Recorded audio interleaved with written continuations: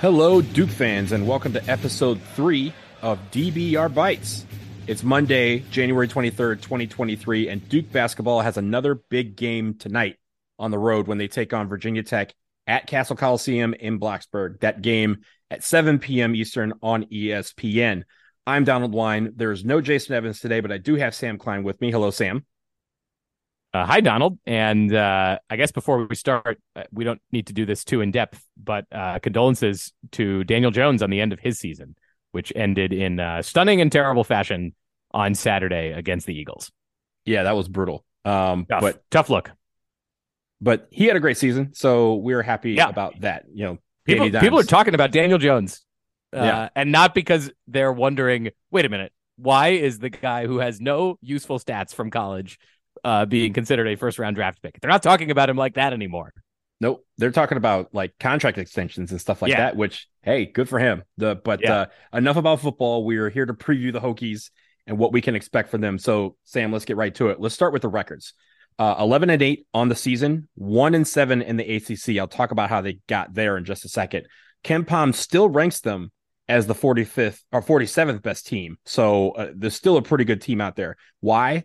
They have a few pretty good wins. One against Penn State, one against UNC back when they were good. Oklahoma State and Dayton. Their only bad loss is against BC. So let me tell you how they got to 11-8. They started out the year actually quite well. They were 11-1. And then after they beat UNC to open up ACC play back on December 4th. They then followed that up with wins against Dayton, Oklahoma State, and Grambling. So you're thinking, I remember us when we did our ACC preview, we're like, Virginia Tech is going to be one of these teams. We said there's nothing wrong with Virginia Tech, right? We were like, heading into ACC season, it was like, wow, they are one of the revelations in the ACC. Yeah. And like you said, they had good wins early in the season. It wasn't like they played a Seth Greenberg schedule, and it was like, we're 11-1 against, the KenPom bottom 50. Right. I think we even mentioned, like, this is not your Seth Greenberg coach Virginia Tech team. This is the team that's ready to make some noise. And they made some noise at that point. It was just the wrong kind of noise. Since they've fully gotten to ACC play back on December 21st, they have lost 7 in a row. They have not won since they converted fully to ACC play. So it's been over a month since we've seen a Virginia Tech notch in the win column. But also many of these games, Sam, have been close. BC by 5 in overtime, Wake by 2, Clemson by 3, NC State by 4, Syracuse and UVA both were 10-point losses. But even those were like, free throws at the end kind of put it out of reach. And the most recent one was Saturday night at Littlejohn. They lost to Clemson by 1 point. So this team is in a downward spiral, but they're not really getting blown out. They're just losing close games, which, Sam, it means to me that we'll probably need to just expect a close back and forth affair. Do you agree? Definitely. And as demoralizing as I'm sure the last month has been for Virginia Tech, when Duke comes to town, they will snap themselves right up and get fully invested in these games. Duke has had a ton of tough games in Castle Coliseum since Virginia Tech joined the ACC. And the other thing to note, Donald, here is that, as you said, Virginia Tech hasn't suffered terribly in the metrics because these games have been so close. Virginia Tech isn't considered that much worse than Duke when you sort of look at overall statistical performance. And in the realm of, let us remind Duke fans how much worse it can feel than it does right now, because I think some of the teeth gnashing subsided a bit this week with Duke winning against Miami. But man, if Duke fans, I don't want to know what would have happened if Duke had started the ACC season 1-7, even if the metrics had kept up, because there would have been a ton of, this and that and this, whatever. Everybody calm down. That's my thing before we kind of talk about what to expect sort of in detail against Virginia Tech. Yeah. And Sam, usually we talk about the general metrics. You kind of breached it a little bit, but before we get into those fully, I want to talk about some of the players that Virginia Tech has that Duke needs to watch out for. So give us a look at who they are.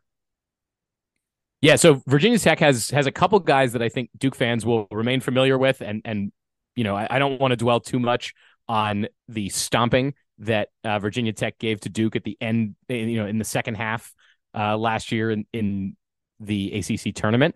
But they have a few of those guys back in the mix. Justin Mutz is still here. Hunter Couture is still here for Virginia Tech. Sean Padula, who played a minimal role last year as a freshman, is playing a much expanded role. And then they also have a stellar transfer in Grant Bazile. I didn't look up ahead of time if I'm pronouncing his name correctly. So. I think it's Basile. I honestly don't know. I've heard his name, but it's one of those things where on the fly, I didn't remember it. I'm usually good for that sort of thing. But anyway, so Virginia Tech's got those guys who are playing a lot of minutes. It's not clear to me that they've got a total handle on their offensive production. The numbers are only sort of middling for all of these guys. There are bright spots. Basile is hitting nearly 40%, like 39% of his 3-pointers, which is a great sign for a Virginia Tech team that otherwise is not a great 3-point shooting team. Hunter Couture is also a pretty decent shooter. Padula has been, I think, the biggest revelation for Virginia Tech this year. As a sophomore, as I said, he didn't play much as a freshman. He's playing almost every minute of every game this year as a sophomore, and he's doing a good job distributing the ball along with Justin Mutz on the perimeter. But both of them are also fairly turnover prone. So the number one thing I think that you have to know about this Virginia Tech offense is that it is a bit frantic. So Duke hopefully is going to be able to capitalize on turnovers in this one. The other thing to note about this Virginia Tech team, they're not a fantastic rebounding team.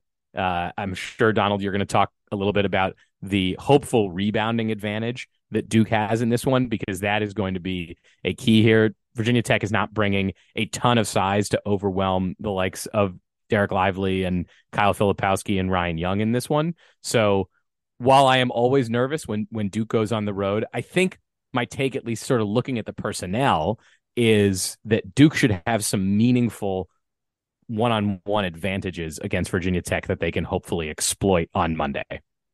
So it's interesting you say that, especially that last part about the one-on-one matchups, because yes, there are quite a few that I can think of. Kyle Filipowski, I think, is going to be a decent, mismatch for whoever they throw on him, because even if they throw their biggest guy on there, you're leaving Derek Lively or Ryan Young wide alone with somebody who is several inches shorter than him. But here's the thing about Virginia Tech. Virginia Tech wants you to play stagnant. Most teams, they don't want you to move the ball around. They're very, successful at keeping their opponents from getting a lot of assists. They want that one-on-one basketball, and that's kind of how they keep things close.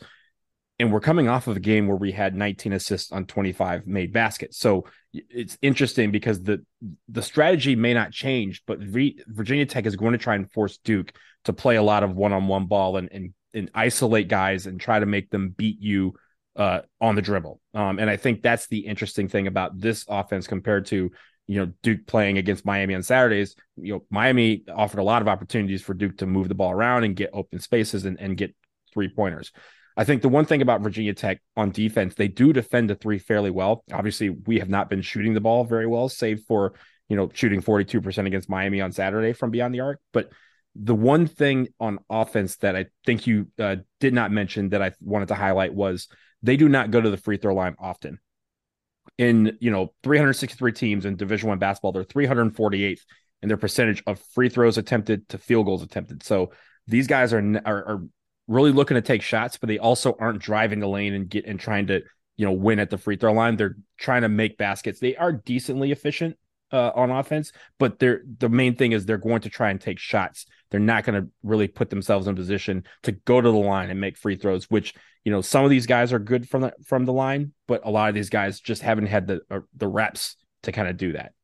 And they're spending a lot of the time noodling on the perimeter and turning the ball over, because both, exactly, as I said, both Mutz and Padula are turning the ball over a lot. And so, Duke is hopefully not fouling in pursuit of that. It means that a healthy Jeremy Roach is very helpful here. It means that a healthy Jalen Blakes, I don't know if we're getting a healthy Jalen Blakes, but a healthy Jalen Blakes would be very useful for instigating the turnovers and sort of making the Duke players' lives easier with more runouts and less half court offense creation. I mean, on Jalen Blake's, I know we talked about the mask that he was wearing the other day, which made it where he didn't really feel like he was himself. Obviously, with it being just over 48 hours since that game, I don't think he's had a chance to actually do the surgery they were talking about to fully set his nose. So expect him to play and wear that mask again tonight.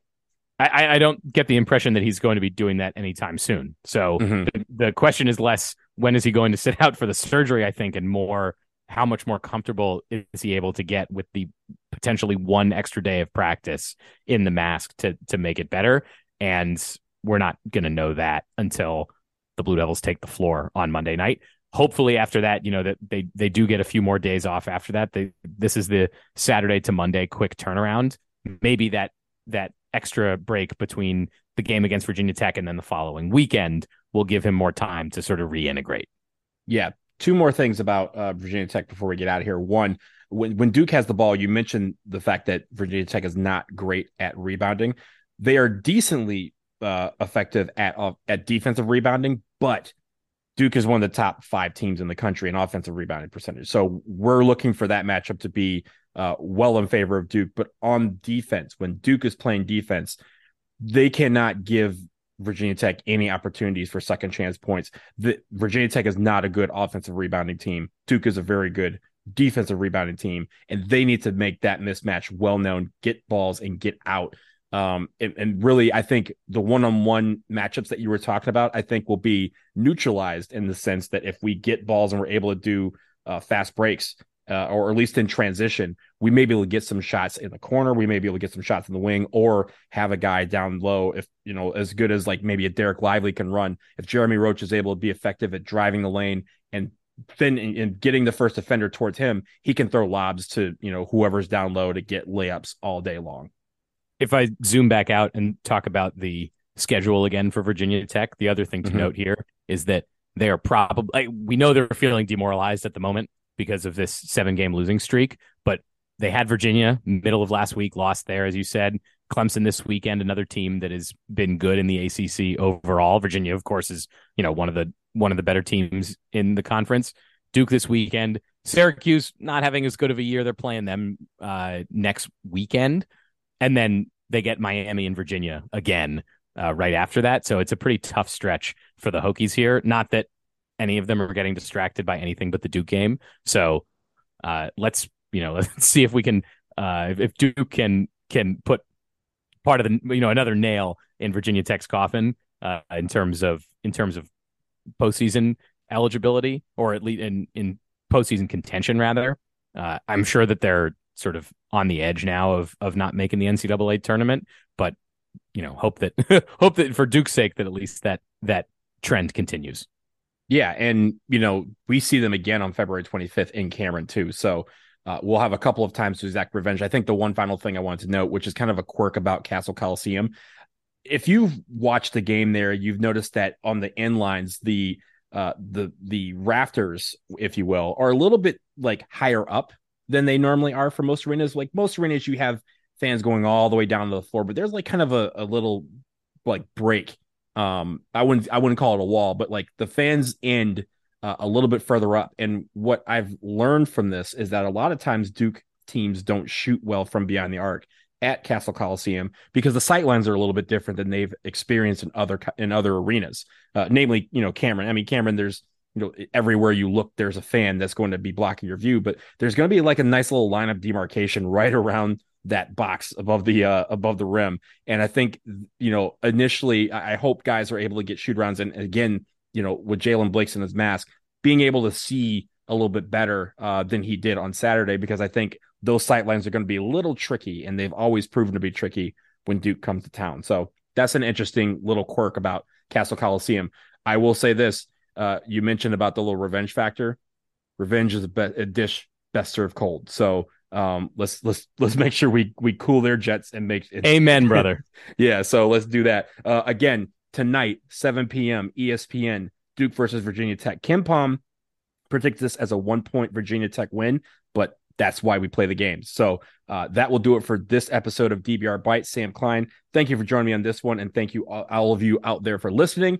We'll be back later on. I don't know if it'll be tonight or tomorrow, but it'll be very, very soon with a recap of the Virginia Tech game. So enjoy the game tonight. Go Blue Devils, and here is the Duke band to take us home. Hey there, Duke fans. You know, warmer, sunnier days are calling.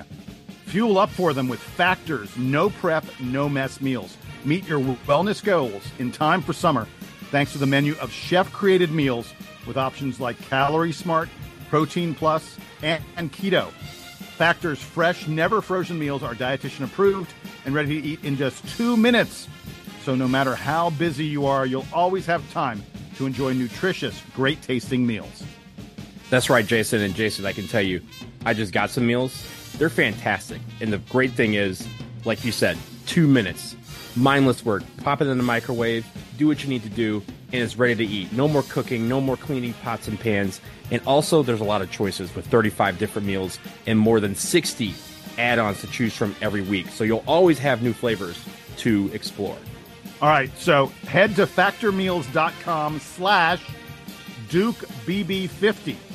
Use that code DukeBB50 to get 50% off your first box plus 20% off your next month. That's code DukeBB50 at factormeals.com. Get 50% off your first box, 20% off your next month while your subscription is active. Enjoy Factor Meals from the Duke Basketball Roundup.